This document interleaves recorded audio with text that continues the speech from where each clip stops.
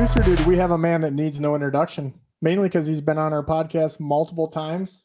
Some people call him Dr. Sonar. You know him as Bruce Samson. Yeah. What do you feel when Bruce comes on? You know, he's kind of he's slow and methodical, but like even though you don't fish, like you got to listen to because you just feel like this guy's an authority. Like you don't even but you don't know, right? Yeah, he takes a real scientific approach, kind of like some of the, we've had other scientists, actual scientists. He's a doctor, like an actual doctor, right? Medical doctor. So he's very into the science behind it. He has his, whole line of DVDs and videos teaching people how to use sonar. So he's definitely invested in the technology. We'll put it that way. I've been fishing with Bruce for more than 25 years, and I can tell you he marches to his own beat and does things differently, and that's probably why he's won so much. I don't think anyone's won as many major tournaments as he has, even to this date. And he's right up there for all-time money winner, if not still, that title. But crazy. We need to bring him in, and we're going to talk about some live sonar stuff. That's the elephant in the room right now with marine electronics. If you're not talking about live sonar, you're getting left behind. So I'm sure he has some opinions on that. And then we always like to kind of goose in there with some just life stuff. And he loves talking about minnows, if you remember that. Yeah. Doesn't he like catch and raise his own? He has like a minnow farm or something. I don't know. It's dude, the amount of time and money he puts into minnows is insane. They're keeping them alive. Insane. Bruce Samson, welcome to the Bigwater podcast. Now, you've been here before, so you might have known better to do it again. You are correct. He's been here twice. Twice? I think he's a third timer now. Yeah. 3 times, not a charm. 3 times is not a charm. The funny thing is when you think of Bruce here, you always think of electronics, right? Dr. Sonar, that's kind of what you built your career on post medicine stuff, if you will. But I think the funny thing to me is our conversations that have nothing to do with electronics, like minnows, for example, as we were just talking about. Like, I feel like this needs to be on record. What is your infatuation with minnows? If you get the right minnows, they make you look good, and so you catch more fish, you catch bigger fish. And it's just the bait. I do get it, I guess. We had Larry Dahlberg on here, who doesn't live too far from you. And he talked about the difference between using creek chubs, I think it was. And it wasn't even in Minnesota where I think where he was using them, but for smallmouth. And the creek chubs that were farm penned or whatever, they weren't catching any fish on. And he said it was because you needed the wild minnows. The ones that, knew to get out of the way of a smallmouth, and that's what they were catching all their fish on. So is that kind of the same thing, or is it just fresh bait or having bait nobody can get? It's fresh. Okay. So it's the size of the minnow is what they want. But minnows that don't kick and move don't work as well. It's as simple as this. The guy who's catching the most fish when you're chub fishing is the guy that's putting on the fresh minnow each time. And so that if you drag it around for a while, it isn't as active. And so if you catch a minnow, you always got a fresh one on. A lot of us have learned that. Another thing is if the minnow has been bit and still looks good, it doesn't work as well. Okay. Whatever reason, it doesn't matter. It's hard to put another one on because if you buy big creek chubs and red tails, it's $2. So, people are thrifty. I catch my own, so I don't have to be thrifty.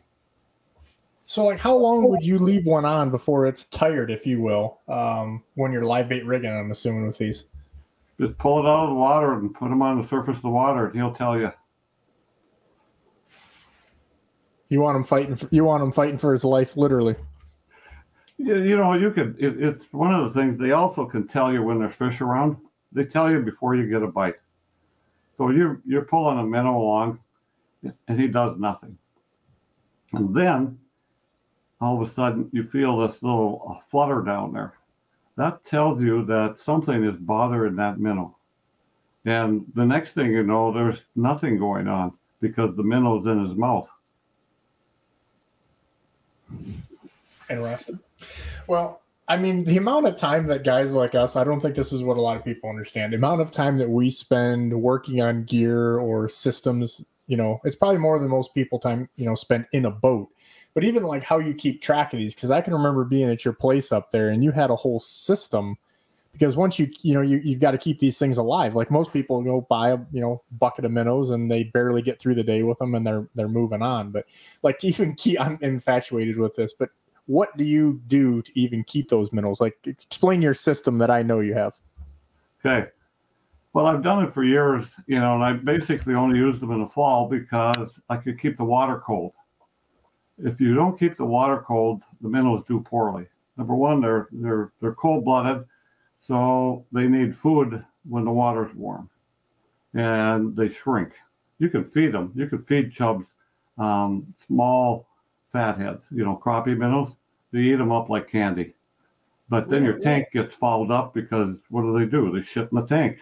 And so there's pieces of crappie minnows all over the place, and that fouls the water. And then you got to change the water more often. But if you keep the water cold, metabolism slows down. And they're way happier. They don't get diseases. It's like a refrigerator. You don't get diseases. You don't get growth of things in the fridge because the water's cold. So you got to keep the water cold. I have a system that just at the bait stores, those big green tanks with what's called a chiller, basically like an air conditioner that cools the water. And so my water temperature is 51 degrees, and my minnows are really happy. Do you share minnows? Would you share minnows with me? Well, it depends how nice you are. That for about 2 weeks before that.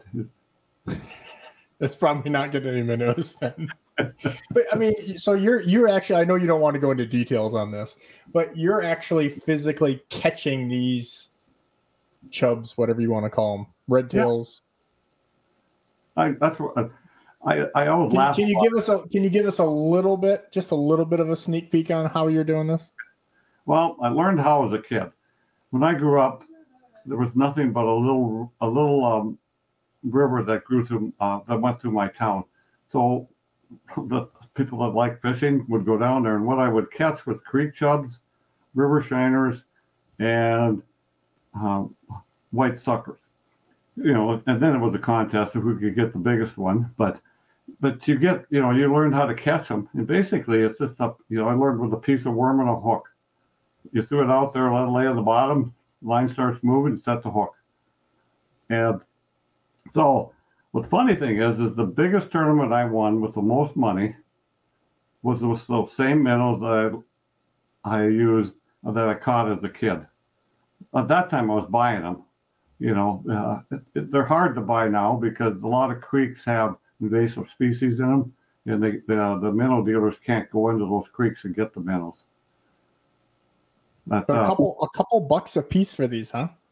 Well, $18 to $24. It depends on. I haven't gone shopping for them for a long time because I just like when I go shopping for them, I go driving.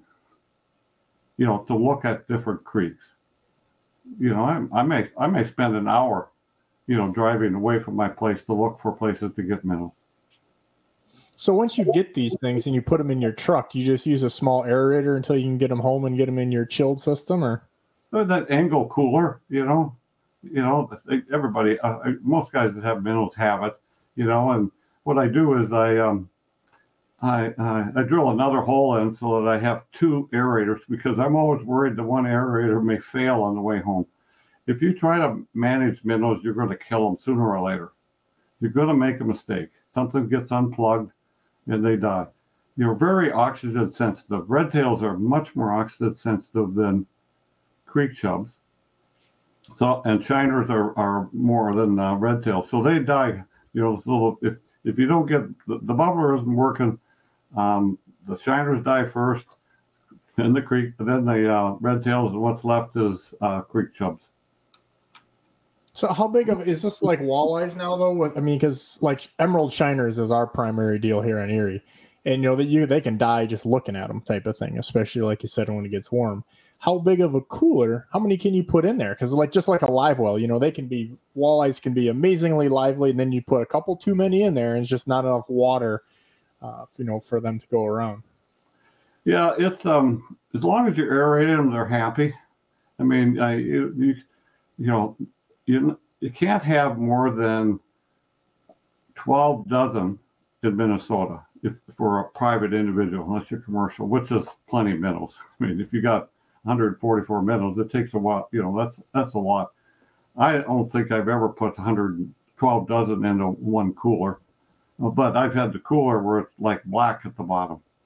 And as long as you're aerating them, they're fine. You get home and you open up the cooler. If you're aerating well, they're trying to jump out.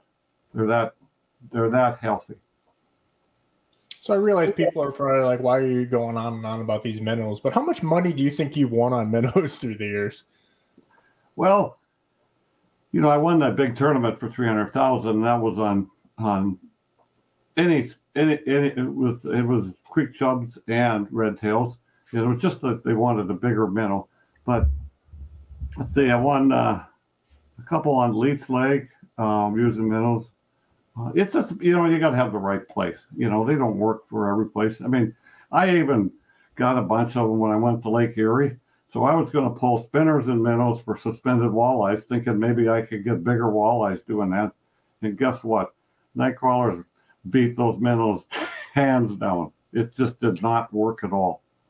You know, remember Dave Hansen did that too. He brought some he had all kinds of different minnows, red tails, shiners, just all kinds of things, trying them on a live bait rig, and crazy, you know, it's crazy. I use them a lot for smallmouth too. Smallmouth love chubs. I mean, they won't even let go of them. You know, I used to test it to see how much I could pull with them, have a little tug of war before setting the hook. Yeah, they won't let go. Well, that's enough on minnows. I mean, you know, I'm fascinated by these things, and even just as much the behind the scenes things that you would take the time and money and set up to get a chiller for minnows. Like, I get it, but I don't think a lot of people understand that, you know, the preparation and the setup that some guys that are highly successful, you know, do to this. But any rate, you know, one of the reasons we want to have you back on, because you have been here many times. So if you guys like electronic stuff, make sure you check back. And I'm sure producer Dude put some links up there of some of the other podcasts we've done with Bruce that you can find all over the place and on YouTube too. But forward facing sonar, you know, that's it's not even the elephant in the room. That's the car in your living room. Like, that's what everybody is talking about. It on the Bass Tour right now. You know, there's these people saying, should it be banned?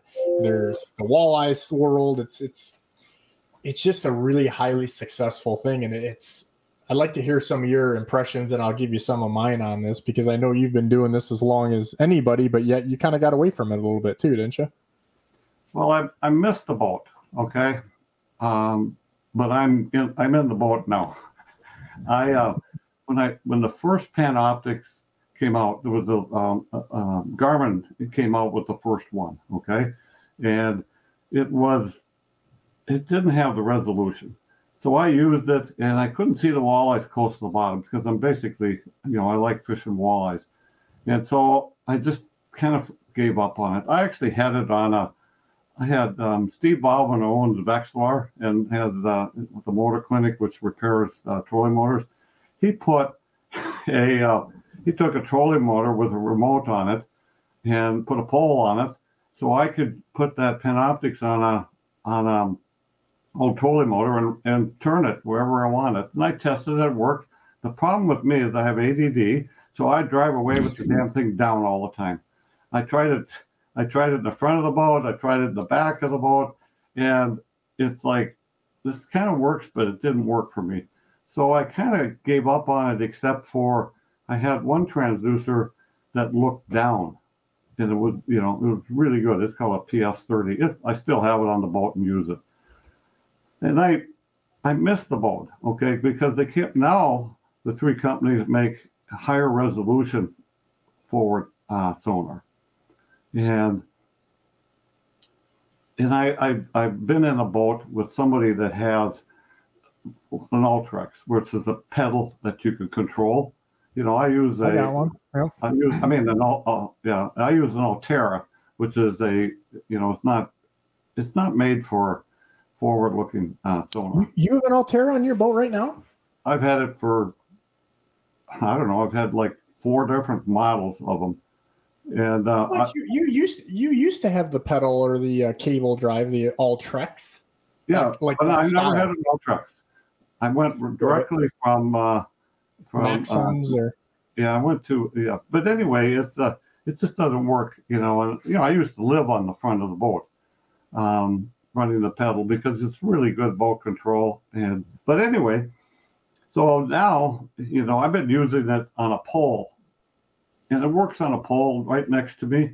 And I have it's a Brew City mount, so if I drive away, it doesn't wreck anything. It just tilts up, and nothing gets damaged. But so I've been using that. But I started fishing with a guy that has it on an Ultrex, and I right away I realized I missed this. So next year I will have a cable steer type motor. I know they're wireless that work too, but I'll have something like that because you can fish hands free then. When you have it on a pole, you can't control it while you're doing your retrieve.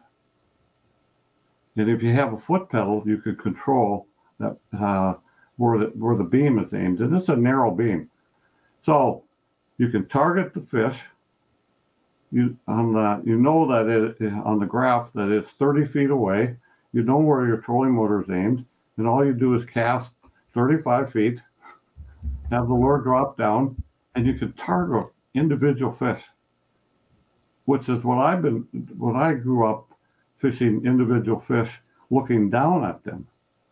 I mean, I used to throw a buoy out, and so I knew exactly where the fish were. Anyway, so this is really valuable, and you're not spooking the fish. You're fishing them in front of the boat. I think that the thing is as popular as this is, I still think that and I don't really understand it, there's a rigging issue, like you kind of brought up, because what you're saying is maybe different than some of the stuff that I know, and it's not that you're right or wrong or I am, it's the situation. So a lot of guys don't want them on their trolling motor because if they're using spot lock, they don't want that thing going all over the place as that motor holds them in a given area, and then they're trying to fish, a boulders or a wreck or whatever that would be. And so they do want the pole. Minn Kota or Humminbird now have something called target lock, which is a separate pole that's motorized that goes on that cable steer. Since you're right, most people seem to like cable steer, and I'm still mind blown that I can't remember when you switched over to a electric steer, but because when we were fishing together back in the day, I remember you had I want to say it was a Minn Kota Maxim back in the day. Yep. One of those, but it was a cable drive, Minn Kota nevertheless. And again, that's why I think now there's some of these guys are running poles in the back, or they're running, portable units like an ice fishing pack, so they can move it from left to right, or it just seems like the versatility is an issue. I'm kind of surprised that the big 3 electronic manufacturers all haven't done a little more for the mounting options. Like you said, the Brew City, there's a half a dozen different manufacturers and dozens in garages. They're making some type of pole system, and it just seems like none of them are the thing. Like there's a couple that are definitely better, generally speaking, right? But that there's not a really good setup yet. Well, I agree with you. If you just put it on the trolling motor, you're losing some function. So I'm going to have both. I am going to have a pole mount, plus I'll have one on the trolling motor. And so because I use spot lock a lot, and that way I can still scan around the boat and be on spot lock.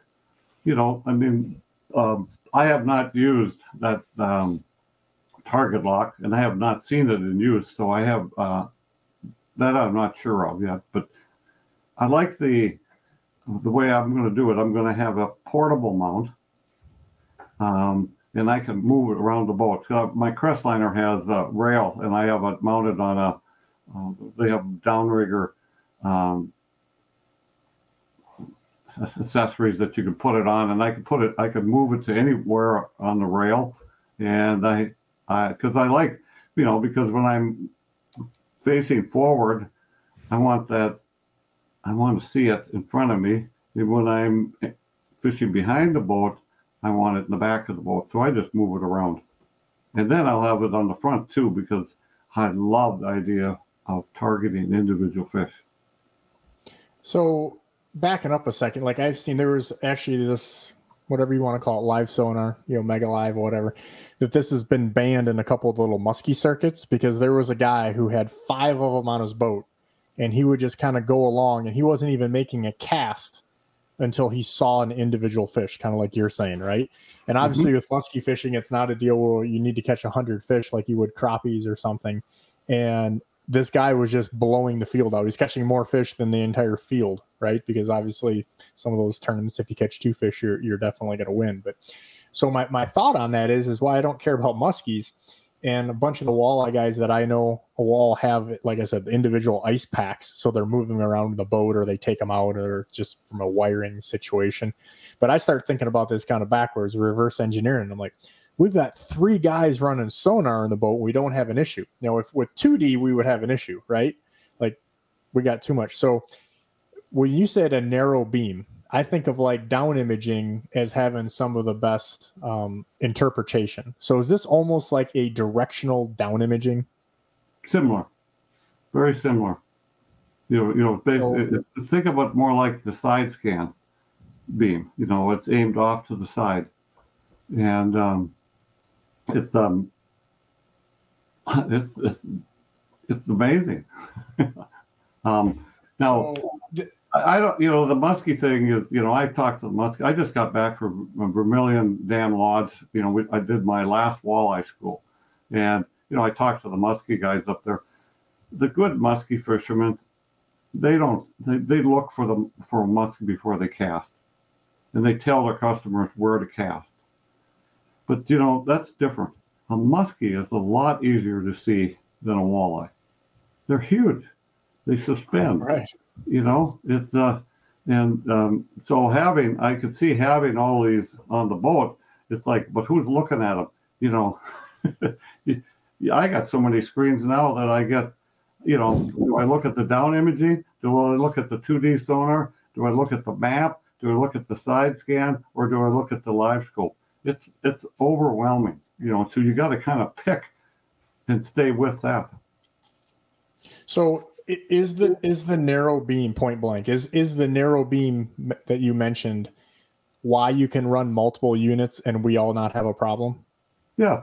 You might get, if they cross each other, I get, if I take my pole mount and I turn it, I want to look behind the boat, I start picking up the sonar from the back of the boat, I call it crosstalk. People call it interference, but there's different types of interference. This is crosstalk, means that your 2 sonars, you're picking up the other sonar return.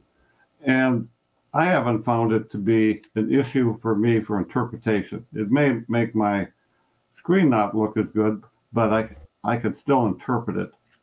And so I don't think that is a problem. And besides that, you can aim them out, like you say, because it's narrow, you don't have to be crossing each other. Right. So is there anything that you've learned, like, Hummingbird that I use is kind of nice because it's basically you plug the transducer and you don't need a separate black box, wired up and that like you do a couple of the other manufacturers. But is there anything with rigging that you've noticed that maybe is something people are doing wrong? Like with my stuff, I know Hummingbird, you want to put it into a network box, because once that transducer knows that there's other things going on, then it helps eliminate some of the problems as far as, like you said, crosstalk and things, because it knows who's all there, basically, in layman's terms. Is there anything with rigging, and not necessarily, manufacturer specific, but that you could say, like, hey, if somebody's having a problem, it's boom, boom, boom, this is what you need to think about or do, or maybe you don't have set up properly? I think, the most common question that people have is how to mount it and how much angle to have. Am I looking down too much? Or am I looking up too much? And what I found by putting it on a pole, you can put it on a pole, and all you got to do is turn the pole, and you can kind of see what you see by angling the pole. That changes the degree, and then you can just decide on how you want to do it. It's better. I think I like that better than anything. The eyeball method, I call it. And well, yeah, even the up or down is as you will. Like, yeah, that's I think what you're talking about. Have you where are you at with that? Like that 45 to 60? I mean, obviously if you're bottom fishing versus suspended, you're probably going to want it up or down a little bit, but do you notice any distortion because of that? The only distortion I see is when you look out far. The farther away you get, they become not like little dots, they become more vertical. And but I haven't seen that as a problem. I think the main problem people have is cut cables. Well, they put them on the trolling motor, and they have people now that they've found a niche. Their job is to repair the cables that people tear up. No kidding. Yeah. They have. There's guys that repair them. They're on Facebook. They like to show. Oh, there's another one. I mean, what are they doing? Just like putting butt splices, heat shrink on those things and taping them up? Or? If you've got it on a scissor mount and that cable gets in there, you can cut it. I've been mounting.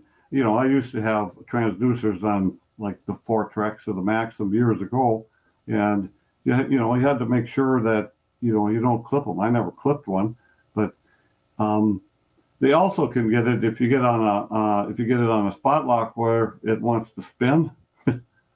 it can spin and rip your cables too. But apparently there's a lot of guys doing it because there's more than one guy doing the repair. Oh, it's super easy to do. I know many people that have done it. I went to that TH Marine's got something, I think they call it the jacket. It's basically a neoprene deal with a piece of Velcro, and it's 4 feet long. You can trim it to length, and I think it's a strength in numbers things. I have so many wires in there, from the live sonar to the regular sonar to the 360 even that I have on there. It's so big that it's much more difficult to not knowingly get things caught. Sure, yeah, that would make sense. Are you still messing with 360 much? I've been trying to figure out how to mount 360. I haven't got it yet. That Ultra's going to make it really easy.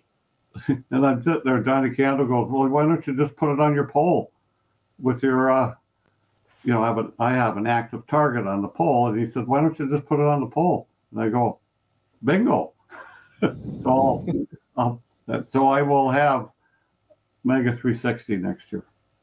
Yeah, I mean, that seems like a no-brainer for you. I mean, to me, that helps you figure out where you need to put your live sonar. Yes.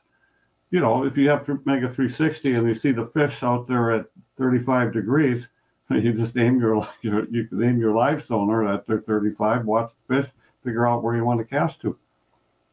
I get, I get it all the time, and probably people wouldn't think I do because, 2D marking at speed is kind of my moneymaker. Like, that's what I need to be really good at where I fish primarily. But it's the questions we get all the time, whether it's on our YouTube or social media stuff or whatever, is always people like, should I get this or should I get that? And I realize people have budgets and space, and really it comes down to money for most people. Like, totally get that. But to me, it's kind of like, if you want to be a mechanic, you can't say, do I get a screwdriver or do I get a wrench, right? Should I get metric or standard wrenches? Well, you probably better have both if you plan on working on anything, right? And I think that's the thing, like with the sonar stuff, where, I mean, tell me how far off I am. I use the 2D as the first thing. Like, that's my high speed to get me in the game. And then all of a sudden we slow down with side imaging. We start seeing individual targets because I can do that side imaging at, let's say, 2 to 5 miles an hour. And then, that 360 gets me when I'm in that general vicinity where we got boulders or structure of some type, and I can be like left side of the boat, 60 feet, probably 80 feet accuracy or something. Hey, we're going to go over there. And then ultimately the final thing is actually the live sonar. I think that's one of the things that people are missing right now is they just buy live sonar and they think they're going to catch more fish. but you still have to get that transducer within 50 feet or so of fish to know that you can actually catch them, right? So it's all these other steps leading up to that, I think is kind of being lost a little bit. Would you agree with that? I agree. The two most important screens for me is my Lake Master map and my 2D sonar. That's what catches me the most fish. And like you talk about high speed readings. Yeah, I don't think we can get that to the general public. It's the average fisherman isn't going to get that. We have tried. Producer dude, have we tried? We have shot so many videos, and the questions and the rigging is just like, oh my god, I think I'm giving up. It's I use it all the time. It's one of the reasons I don't go fast. Is I stay around 25 miles an hour when I go from spot to spot, because I don't know how many times I've stopped because I saw fish where I didn't think they would be. And that's, by looking at it. But the biggest problem is that people can't get their transducer mounted correctly so that they get that clear picture. You have to have a really good mounting to get that picture. And I, this is not a dig, well, it is a dig, I guess. If you have a riveted boat, you're not going to succeed at it. You just can't. That's tough, man. You can't get crisp pictures. You can get high-speed readings, but you can't get those crisp pictures that you get with fiberglass or weld, because we got smooth bottoms, not a bunch of bumps at the back. And but seeing those fish, it's amazing how much that helps, that driving and seeing the fish when you're on plane.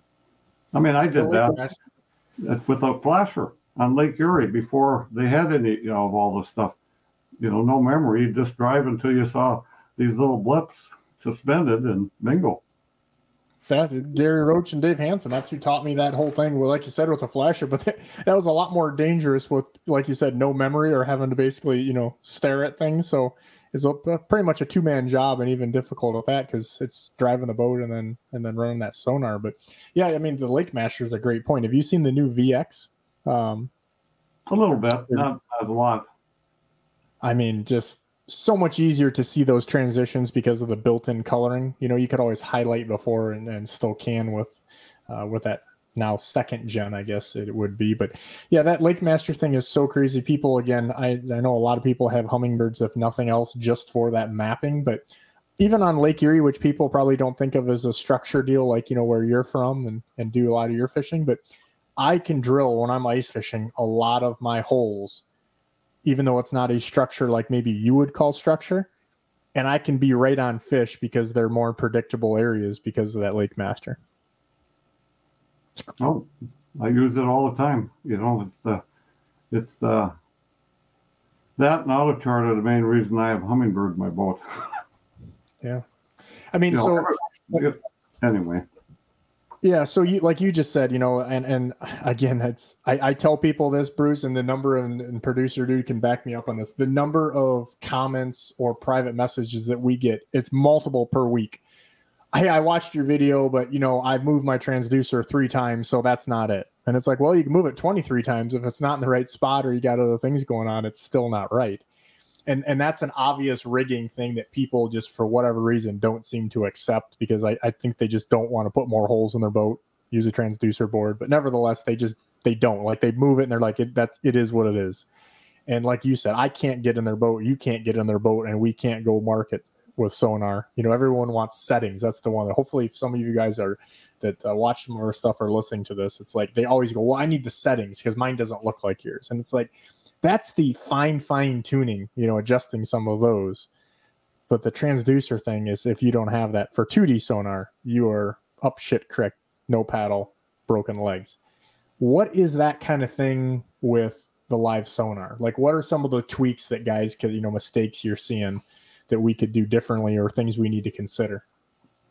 Well, each company has different ways of changing it. Basically, you want to see more data on the screen, because then the targets are bigger. I feel like this is the tip of the tips coming up right here. Yeah, so if you click up, it's the same thing with regular sonar. Basically, you want to have some clutter and you want because it makes the targets bigger, and you can see out farther. Whether it's sensitivity or contrast or what, everybody has different, and that's all I do with it. It's crank it up. I do the same thing with 2D sonar. Okay, so basically, I do nothing except adjust the sensitivity. I might want it a little brighter. It depends on the transducer. I might want it a little brighter. I just up the sensitivity. I don't monkey with much else. It's not the settings. The default settings by these manufacturers, and I've used Garmin, Humminbird, Raymarine, Lowrance, work. The default settings work really good. The most common mistake of settings is that somebody's gone in and screwed them up more than the default. And, it's like I was in a boat up at this walleye school at Vermilion. So they wanted to know how to fix the color. And I'm in there trying to fix it. I said, something screwed up. Hit reset defaults, everything worked. And their eyes go, wow, that's it? Yeah. And I had another guy in another unit, a different manufacturer, same thing. Reset the defaults, and everything worked again. That's another tip producer dude's going to cut out, I guarantee on that, is we mess stuff up. There is no doubt. Guys just start hammering buttons. And I think the biggest thing is you need to remember, regardless of what manufacturer you have, the manufacturer, like Humminbird, doesn't want you to have to hit 100 buttons. That's why you have a default. And they know that most of the people aren't capable or going to know anyhow. So they always think they're going to kind of outsmart the situation, where these things, generally speaking, are set up for everyone's best interest. Not that a little tweaking can't hurt, but most of us, that's probably like their PhD and they're still in high school. Like they're not to that point, right? I tell them, play around with it all you want, but knowing that you have a button that can fix it for you. If you don't like what it ends up, just hit the reset default. People don't like to do that because they don't want to have to reset their overlays and but it's like just use it when it isn't if you screw it up. That's a super good tip. I think another tip would be, if you're really that worried about it, write down what your settings are on all the things, so that if you do have to reset the default, that you can just go back through and not forget to change some of those things that you kind of like tweaking up. Because again, I'm fortunate that we get a new boat every year, and that's great. Nobody wants to hear me complain, right? Like you did that for a long time. But when you've got to relearn and reset up and everything, it's kind of annoying, and you miss things. And I even have little cheat sheets of notes that I know, so I don't miss something, and I can get everything back to just how I like it. I hated rigging boats. It is so difficult, so hard on your neck, and running all those wires. Yeah, you're a disaster, because you're like, the Edison company with all those wires. I can remember being in your boats and there's just shit going everywhere. You had, you had too many units. You got too much stuff, and you're, I don't know, maybe it's because you're ADD. I don't know. You just had stuff going all over the place. Yeah, and how many people would rig a autopilot to the kicker, and that requires a lot of running wires. You had to run a heading sensor to the front of the boat, the remote control. It was tough. But anyway, it's nice not to have to do it. I'm glad you have to do it every year. Yeah, it gets worse and worse, especially with parts availability and things. But I'm getting better and better at it. I'm actually a pretty good boat rigger at this point. We do a lot of tip videos and different things on that. We did our project boat series, our little 618. We had to gut that thing literally. But nevertheless, kind of backing up with something you said quickly that I think is worth revisiting is, when you said about spooking the fish. I mean, do you think that the live sonar, I mean, obviously there's multiple things, and for different people and different species, it's going to be a different advantage, right? But is it spooking, not spooking the fish is what live sonar is so good at? Because I'm going to circle back with something else after you answer that. Okay. So I know of no scientific data that says that fish can feel or hear our sonar. I have none. They have data that they know that fish can't hear frequency, but I don't know if that's 100%. But that they have data that says they can't hear the frequency. Fish are designed for low frequency, and low frequency doesn't mean low frequency on our sonar, because that's still really high frequency to a fish. They're just, low frequency carries in the water better, so that's what they hear. People that use live sonar, forward-looking sonar, almost everyone I talk to believes that it scares the fish. For ice fishing, they put the pole in the water and they believe the fish move away. I don't know that. If you're in a boat and you're moving towards the fish and the fish move away, you don't know if it's the sonar or the boat, because we know the boat moves the fish away, because you can drift over fish on clear water and watch them move away from you. You can see them in the water. And, I always say that certain fish spook different. I can remember drifting across a shallow reef and in a crystal clear lake, and you could see these little white tails way far away, never got close to you. The bass would come about half the way, and they kind of stay away, but they weren't afraid. The muskie would just swim underneath you, and he didn't care. And so we know that on clear lakes that you can fish, overfish, if it's really windy. So big waves, fish are not scared by the boat as much. We know that when you're in rivers and current, you can fish right below the boat because the water's dark and there's current. They don't scare the fish. If the water's clear, you can't even see those fish. They're gone. So something about the boat scares them, and you could say, is it visual? Is it the presence of this big thing in the water which creates sound? Is it the trolling motor? I know the boat does. I believe the trolling motor does. I can't prove that. The live scope, I see fish move away, but I don't know if it's the boat or the live scope. I believe it's the boat, because I don't have any data to support that live scope is felt by the fish. Now, if somebody could prove that to me and show it to me that, they put them in a tank and they blast them with live scope at 30 feet away and the fish, move away, that's data. I don't have anything either, other than I can tell you, if you just think about things, and it's not necessarily because somebody did it that it makes it right or wrong. Back in the day, like some of those hardcore, like a Denny Brower type of guy that was known for fishing shallow water, those guys would turn their sonar off because, whether they're in 2 feet of water or 3, it didn't matter, right? Like they're pitching to little shallow stuff. So they would turn their sonar off because they thought that they were, getting more bites, not spooking. Whether that was in their head or not, who knows?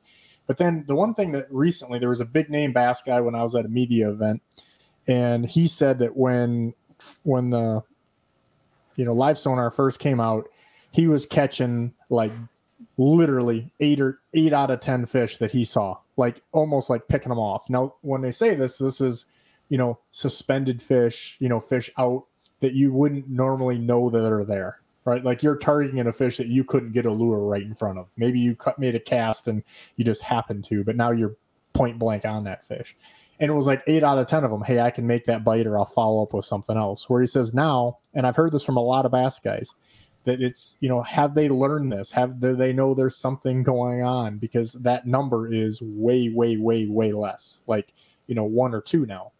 And again, I don't have any concrete information or throw any accusations, but it just seems like, do these fish become educated?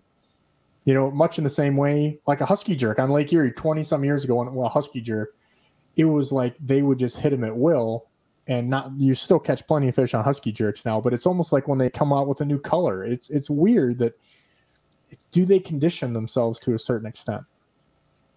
Yeah, I've heard that lots of times in different lures, and I've heard it with the live scope. I don't know, I don't have enough data to prove it. It's testimonials are not data for me. And I think like a doc, if you're going to do a study on humans, you have to do a really good study, and you can't. The testimonials are the worst data that you can use. That's the worst data. There's too many variables. Well, everybody just has this opinion, which is half cocked half the time. But the problem is so many of these, as you said, the data and their studies, is that there's so many variables. It's just very difficult then to even say, hey, this was the sonar beam or it wasn't the sonar beam because of other things coming. That's why I like expanding upon what you kind of went over there was, I found the same thing. When you're in really clean water in Lake Erie and it's flat calm, the fish are, often in a different portion of the water column. I can watch them come up or down, in that water column to chase fish up, or, your lures really. And then when we have it rough, those fish are probably more active, but I think that strike zone is smaller. Do you think it's just literally because of the light penetration and, that they just quite frankly can't see quite as much?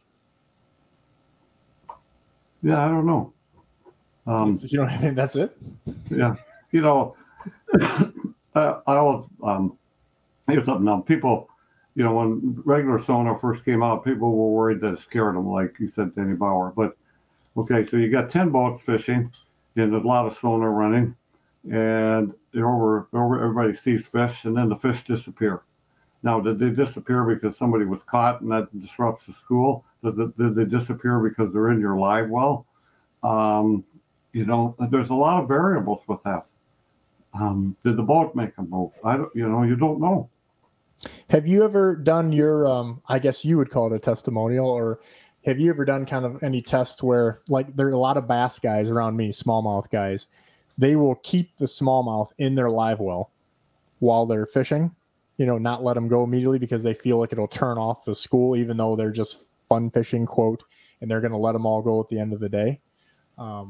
Because they don't think that turns the fish off or whatever. Have you ever done that with walleyes or any other species to know if you keep a couple just in the live well for the sake of not trying to spook a school?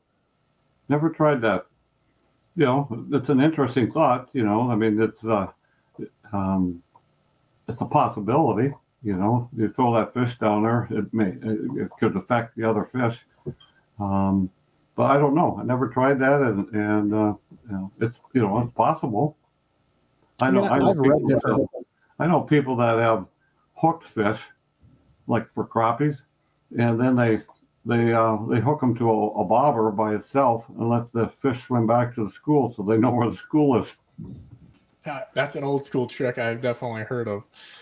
Yeah, I don't know. There again, so many of these things, as you said, are testimonials and not a scientific deal. We've had multiple podcasts with the telemetry guys. I don't know if you've watched any of those. You probably would be entertained by. Basically, they're putting little, and they used to be like CO2 cartridges back in the day, and now they're like a pill. They put in these fish, and they can tell you where that fish is at, the depth range because of pressure, temperature, all these different things. It's really interesting stuff. One of them, even they said they have these pills that they were putting in. It wasn't creek jubs, but it was some type of small minnow, right? And knowing that that was a forage food, and when that little minnow that had the little tracker in it was digested, something with the stomach acids would eat thing away, and they would know that had been ingested. Crazy stuff. And they were using it to anything from obviously seeing walleye migrations to like grass carp, trying to find like invasive species that they were trying to thin out and find where those things are at. Like I think they were calling them a Judas pill or something because they were using one to help find the rest, kind of like you said with the bobber there, that old school trick people have done, kind of low tech with super high tech. But yeah, that telemetry thing is crazy. All of Lake Erie has receivers in it that they have like no blind spots, and the rest of the Great Lakes is getting more and more. I don't remember the exact numbers, but somebody, including yourself, worth checking that podcast or video out because crazy information. They're learning so much about these things. That's good information. They've learned a lot. They've learned a lot about fish migration, and the DNR information is public, so we can access it, which is nice. The Mississippi River, they figured out where they all spawn. Of course, where the guys go in the spring to fish. where the DNR data is. So backing up there, you didn't have anything concrete on the waves. Just again, I don't even know if we need to. You just know when there's waves, we can cover our tracks better, right? So it is what it is. But when you said like heavy current, I know me and you talking prior, you said that heavy current was a thing that you thought caused fish to not spook. Is that often because with heavy current they're going to the bottom, in your opinion, or what's the thought process? I have no idea. I think a lot of it is that it's not quiet. When you have big waves, I think it's not quiet and light penetration. Okay, so I have one testimonial. 4 boats, 4 to 5 feet of water, dead calm, catching walleyes over and over and over. The difference it was a lake called Wabagoon, which has suspended clay particles in it, and you can't see down at all. And we caught lots of fish, trolling motors running, sonar running, but the water was just, it's really hard to find water that dark. And I've been on the Mississippi River with you in 2 to 3 feet of water where you can't see an inch. And those fish just, they've adjusted. They bite the thing right down their throat. And you're in, you'd think you're in 100 feet of water if you had clean water. I would be scared if I knew how shallow we're in. And I think those fish adjust to that. And like you said, you can get away with things. I just wondered if it was the current because they push them down in the water column. So you create a little more of a buffer. I don't, they're probably a little, on the rivers, they're closer to the bottom than lakes, but it's not much. There's not much difference between seeing a walleye really close to the bottom and one that's disappeared that you can't see. Those river fish are, I believe the reason they're close to the bottom is that the current is slower when you get close to the bottom. There could be other reasons. It could be that's where the food is, closer to the bottom, or, whatever. But there is a slow current area when you get next to any kind of structure. It's basically like you're talking like an eddy it creates, essentially, kind of. Yeah, or a wall. If the current is slower right next to a wall, it's because there's friction of the water against the wall and slows it down. On a lot of this is like out the wall, off left field question, but you've spent a fair amount of time on the Great Lakes. How much difference do you think things are for the electronics and the spooking and things compared to like when you're on some of your little Minnesota lakes you live on there? I don't know. You mean how much? Say that again. Well, like a guy like me that fishes open water on the Great Lakes primarily, and you've done a lot of that and you've won tournaments and been successful. I mean, I can remember our first time. I don't think it was our first time fishing together, but our first time fishing together in the Great Lakes, I think, was actually on Lake Huron, on Saginaw Bay. I mean, I'll let you tell them about the trolling motor story, but a guy that just is programmed like I am to do what I do, I think can go to where you live, like on your little lake that you live on, and probably not be successful because of our thought processes, but yet at the same point, some of our mutual friends through the years, when I was a freaking kid, traveling with you, I picked up a lot of things, whether it was spinner fishing or sonar stuff. And I took that and kind of integrated it here, the bead chain sinkers and all kinds of things like that. But from an electronic standpoint, are there things that correlate or move from a small Minnesota lake to the Great Lakes or vice versa? Because people that are listening to this right now, maybe they live on your lake, right? And they know what they know and they're fairly good fishermen and they want to be better, but they come to the Lake Erie and they're just like, they're in left field. Like they don't know because they're used to a certain set of standards or not adjustment. Basically the adjustments that you've been able to make because you traveled all over fishing where, if I go back for a family reunion or a vacation in Minnesota, the things that I need to be doing differently, I guess. And I know that's a very open-ended question, but I've watched that because I've been, I started fishing tournaments in '86, and the guys from the Dakotas would bring their bottom bouncers to Minnesota and the Great Lakes, and we'd go out there and we'd bring our slip rigs to the reservoirs in the Dakotas. It's just you just need a mentor. That's all you need. You need somebody that can show you how to catch them different, because it is different. It's different forage. The fish are different. The fish are more aggressive in the Dakotas than they are in Minnesota. You know, it's different. It's like you could use artificial plastic in Dakotas more than in Minnesota. You know, you can do all you want, and you know, it's like chub fishing. You know, or you can use any method you want, and I'll probably beat you with the chub. I mean, I've had guys with jigging wraps in the boat. You know, we decide that let's have a test. We know where the walleyes are. You use chubs. I use the jigging wrap. I win. They catch fish. They miss fish. I catch most of them. And while the lures and things will be variables, even from one Minnesota lake that's perch based versus another one that's this or that, or as far as forage, that's all going to change a lot. Is there anything, because you're Dr. Sonar, is there anything as far as electronics, as far as that goes, that people? If you go to the Great Lakes, you got to have high speed readings. That's what I believe. I mean, I tell people, I don't know exactly how you do it, but when I was there, I realized that these schools of fish, they're schools of fish. We don't have the size of schools of fish that you do. And so it's a whole different thing. First of all, you never saw that. So, I tell people, you drive into the wind because you want to troll with the wind. You drive into the wind till you find fish, and you keep going until you run out of fish. And, you have a rough idea that that's the end of the school. It could be an open spot in a bigger school because your schools are so big. And then I turn around and troll through the fish. But you can't do that unless you can see fish when you're on plane. And you could do, and your high fish, I believe, move away from the boat. But when you drive over them on plane, you could see them better than if you're trolling. So those are two things that somebody from that hasn't fished for large schools of fish on big bodies of water has no clue how to do that. And it's I guess kind of circling back to our original conversation. Here's a little, as you would call it, a testimonial, but not really. Because I've just learned, you marking fish at high speed. Let's say I'm marking them 15 feet down when I'm going over them 20 some miles an hour.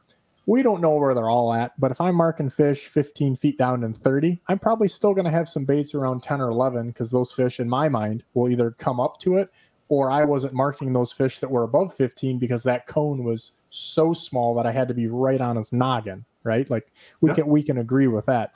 Yep. But with live sonar, one thing I can tell you is, having Mega Live on my front of my boat, and I've been messing with this, and point it straight forward. And originally, the thought was, hey, we kind of turn this around and see which way the fish are. Because it's just like when you're in the open water, do I go a little left, a little right? Well, hey, if I can use this forward-facing sonar to see there's more fish to the left than the right, I'm going to win. Again, you're playing poker and we want to count cards, right? Like we're trying to put the odds in our favor. The one thing that I've noticed is these fish are way higher in the water column than we think that they are. Kind of like I learned a long, long time ago as a kid out here, back early tournaments in, let's say, early 90s when that really kind of all started. Guys were catching fish 4 or 5 feet down. I mean, a lot of people don't even realize, like, the original reef runner, the ripstick was the more popular bait because it ran, 10 feet or less. And you could get it away from the boat a little farther than a deep diver. But the point is I've watched this with the Mega Live, where when we go across these fish, I'm seeing them on my live sonar 5, 8, 9, 10 feet down or something like that. As the boat gets close to them, a lot of times those fish don't spook to the sides. Some do.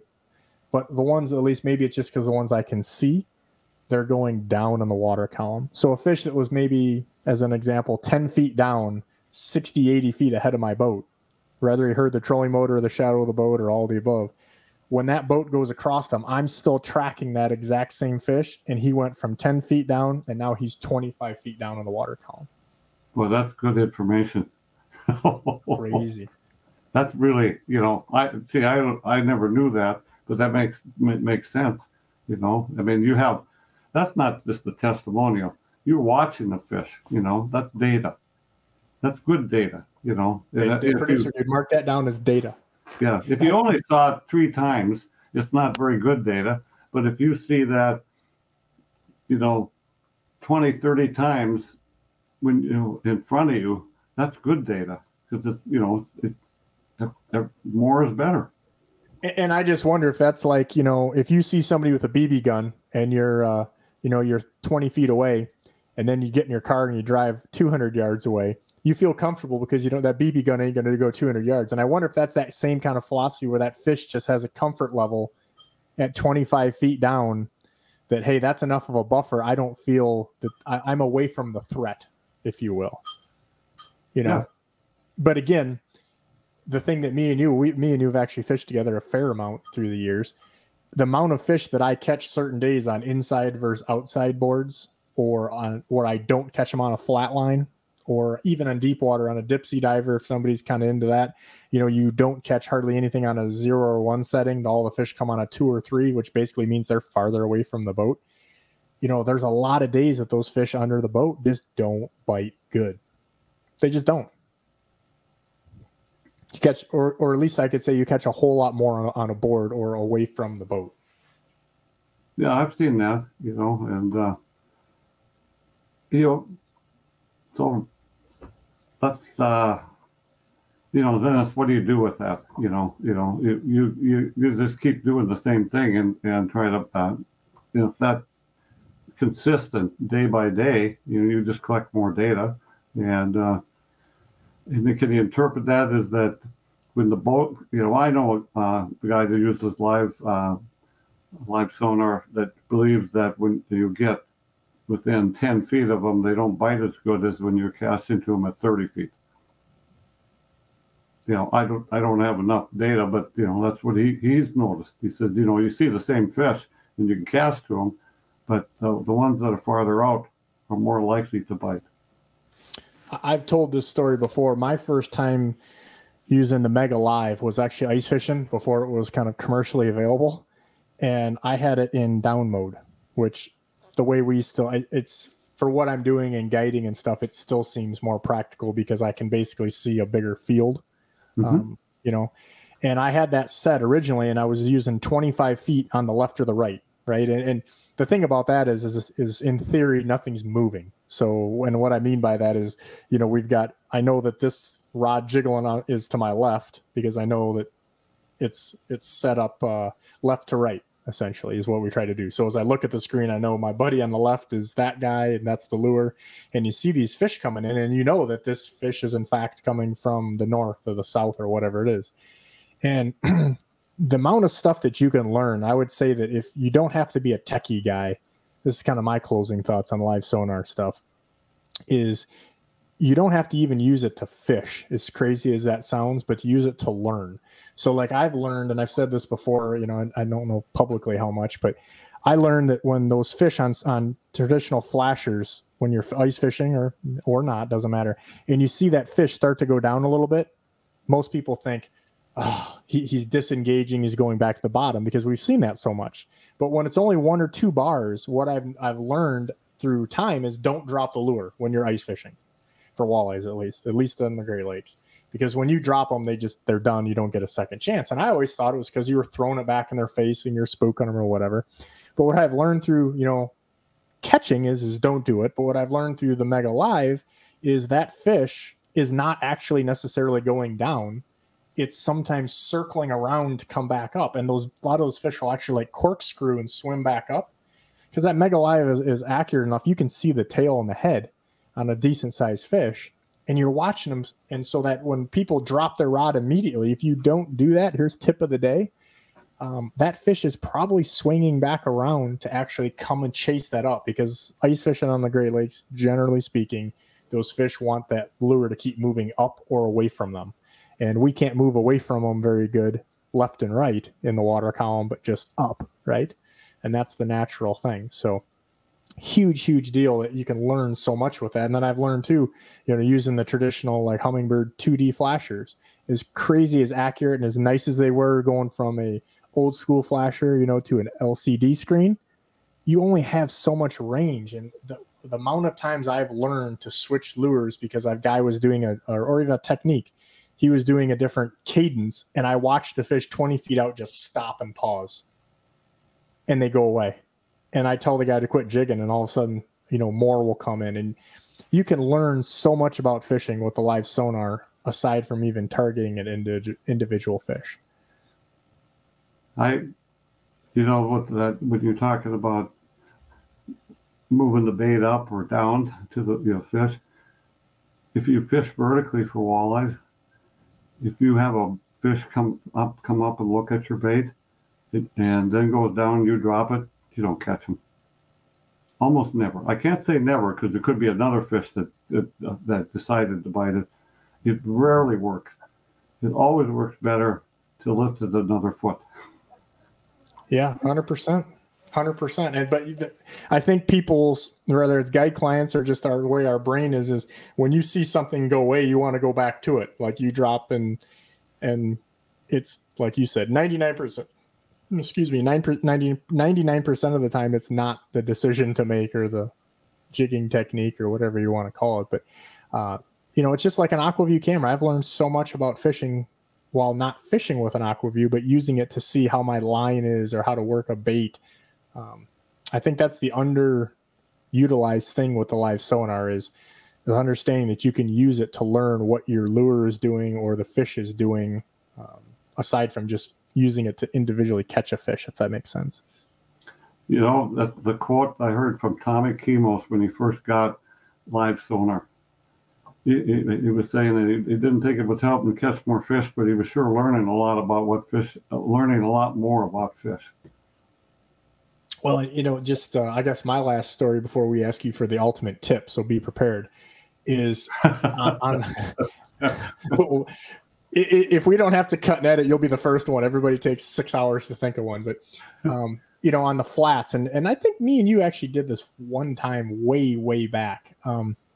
On Erie, we've got these big flats out there that are generally sand flats, close to where the spawning takes place. Say anywhere from 8 to 14 feet of water in general. And they've become much more compact because they have zebra mussels, a lot of them, right? So that's a harder bottom. Other than just the compacted sand. It's not like a Mille Lacs where you're, sucking into the mud type of thing. And there are times where there are thousands of boats out there. I mean, you couldn't drown because you could waddle from one boat to another because we have millions of fish that are in this vicinity, and it's almost all males that are up there on these flats, either getting ready to roll up or the females have left and they're hanging around, eating. And with 2D sonar for I don't know how many years, a bazillion, and me and you have taught each other and doing things. I tell people about the tennis ball in your pool thing all the time, where on that 2D sonar in that, let's say 10 foot of water, we don't mark shit and we're catching fish. I got 3 guys in the boat. We got 2 or 3 fish on at one time. And you look over, this boat's got 2 or 3 on. This boat's got 2 or 3 on. That bewitching hour in the morning, everybody's catching. And obviously we're using, for people that don't know, we're using big hair jigs generally on the bottom, like on bottom. Sometimes it's not just dragging them. And I always just thought, I was like, man, we know there's a ton of fish here. I've learned with your stuff and doing things, those fish are on the bottom on 2D sonar are so difficult to see. But I put that Mega Live down there, and I'm going to tell you right now, and I think it's because of that cone angle, as far as not marking fish that are just not directly below the boat. The amount of fish that you see that are on bottom with Mega Live sonar in shallow water on the bottom is crazy. Like all of a sudden it's like it's alive. I've noticed the same thing. You could see those fish better. And a bump on the bottom, if it's a live sonar, moves. When you look at it with 2D sonar and you see a little bump on the bottom, there's nothing moving, and you're trying to decide, is it a rock or maybe it's whatever, but when you use the live sonar, the fish move. Walleyes don't sit still. If you use the AquaView, you'll learn that you just never see a walleye suspended doing nothing. They're always moving. I think I've seen 2 walleyes land on the bottom of all the time I've used AquaView. So And you know, the new resolution is better on the new. That's why when I had the original Panoptics, it did not have the resolution to do that. And all three brands now have that resolution, which is really nice because you see more fish, and you know, I've done that. You know, for years I've done that too. Like I say, you know, say you got bait and you're vertical fishing. You know, if you have a jig on and you drop it, you lose the jig before it hits bottom. Ice fishermen can do that better than anybody because they have no variables, except for maybe current. But you know, they've known for years that there's a dead zone where you don't see those fish. And I've done that for years. All I do is lift things up, and that helps. If you lift it up high enough and you're below the transducer, you get to see the fish down there. They come up off the bottom. So fish do hide. I agree with you, and it's nice to have live sonar to see them better.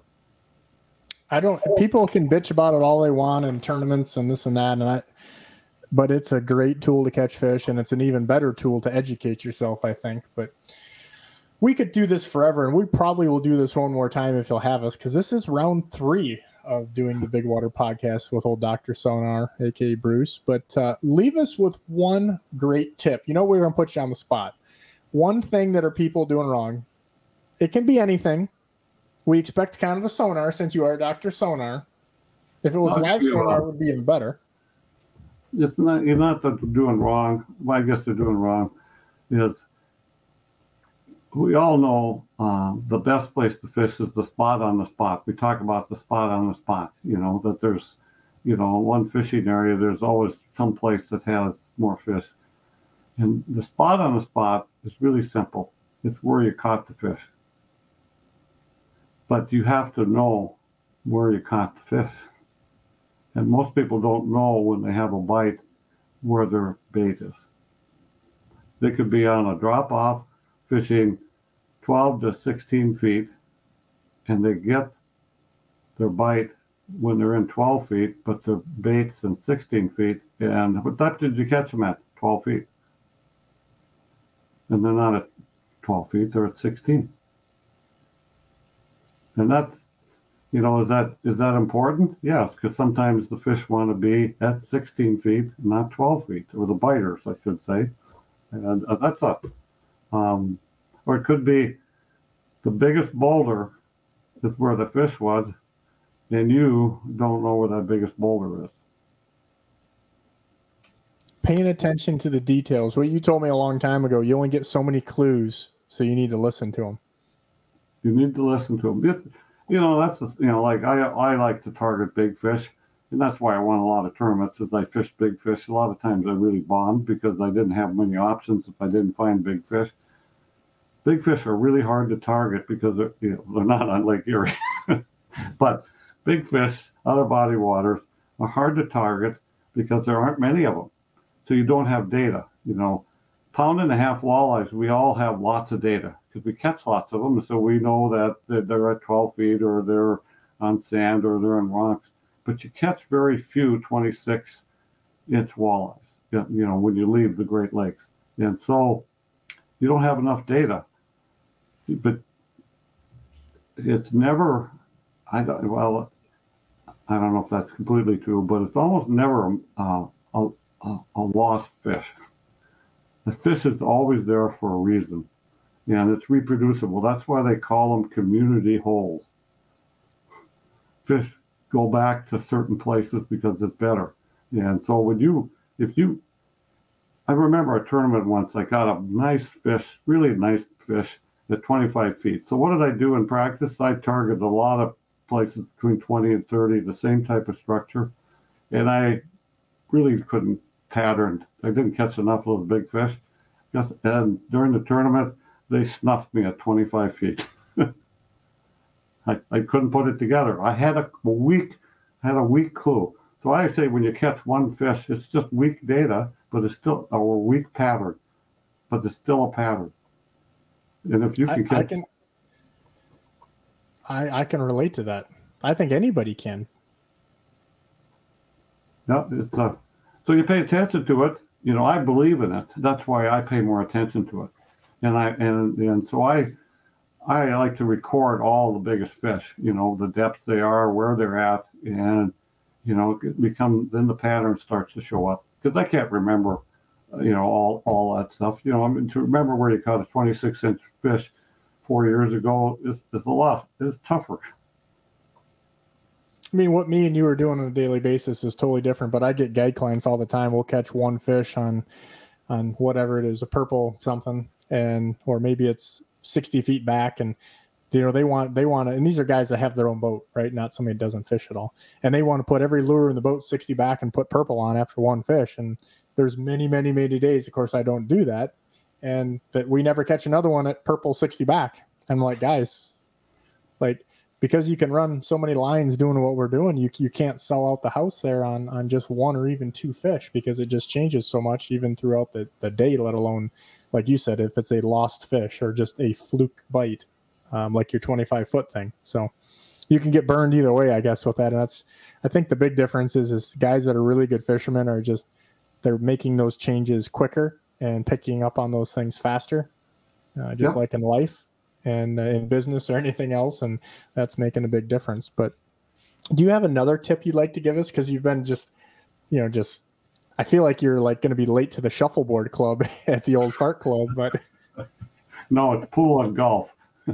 Pool and golf. I'm going to pretend I didn't hear that last word. I'm going to pretend I didn't hear that. Let's see. You know, look for fish. Look for fish with your sonar. Learn how to interpret your sonar so you can drive around and find fish. It's a lot more fun to fish with fish under the boat, and you're going to catch more. Look for fish. You know, at the walleye school I just did, we teach them how to drive around, find the fish, and catch those fish. And when you first start fishing, that's really foreign to you, you know. But that's what you need to pay attention to, is you need to find fish. It may be that you have to drive along the weed line for a half mile before you decide to fish. You may have to drive over 13 humps before you decide to fish. But you're going to catch more if you stop where the fish are. Those are good words. I'm disappointed to hear that for myself and other people, you won't be doing any more walleye schools, but you can only do so much, right? Like, you're enjoying I'm not going to say the G word, you're enjoying playing pool and hustling and taking the old people's money. You're now a snowbird, just so you know, you are a snowbird. But that's good. You got to do something different. Yeah, you know, I'm still going to fish a lot. You know, it's been 6 months in Minnesota, and I live on the lake, so my girlfriend loves fishing, so I am going to fish a lot. And but I just don't, you know, it's a lot of work to teach and do that, and I just, you know, sometimes you just feel you're done. You know, I'm still going to I still sell these amazing maps, and because I have an employee and he needs a job, and I make some money off him, so that's a good thing. Very good. Well, I can't thank you enough for your time again. I'm sure we'll have some reason to do another one of these, but if you haven't watched some of the other stuff we've done with Bruce, aka Dr. Sonar, the videos he's doing or some of the stuff we've done with him, you are missing out, because we have a wealth of knowledge there. And until the next episode, Bruce, I look forward to our crazy talks that we have about minnows and everything else, and especially we didn't talk about some of the things with minnows, though. We missed one part.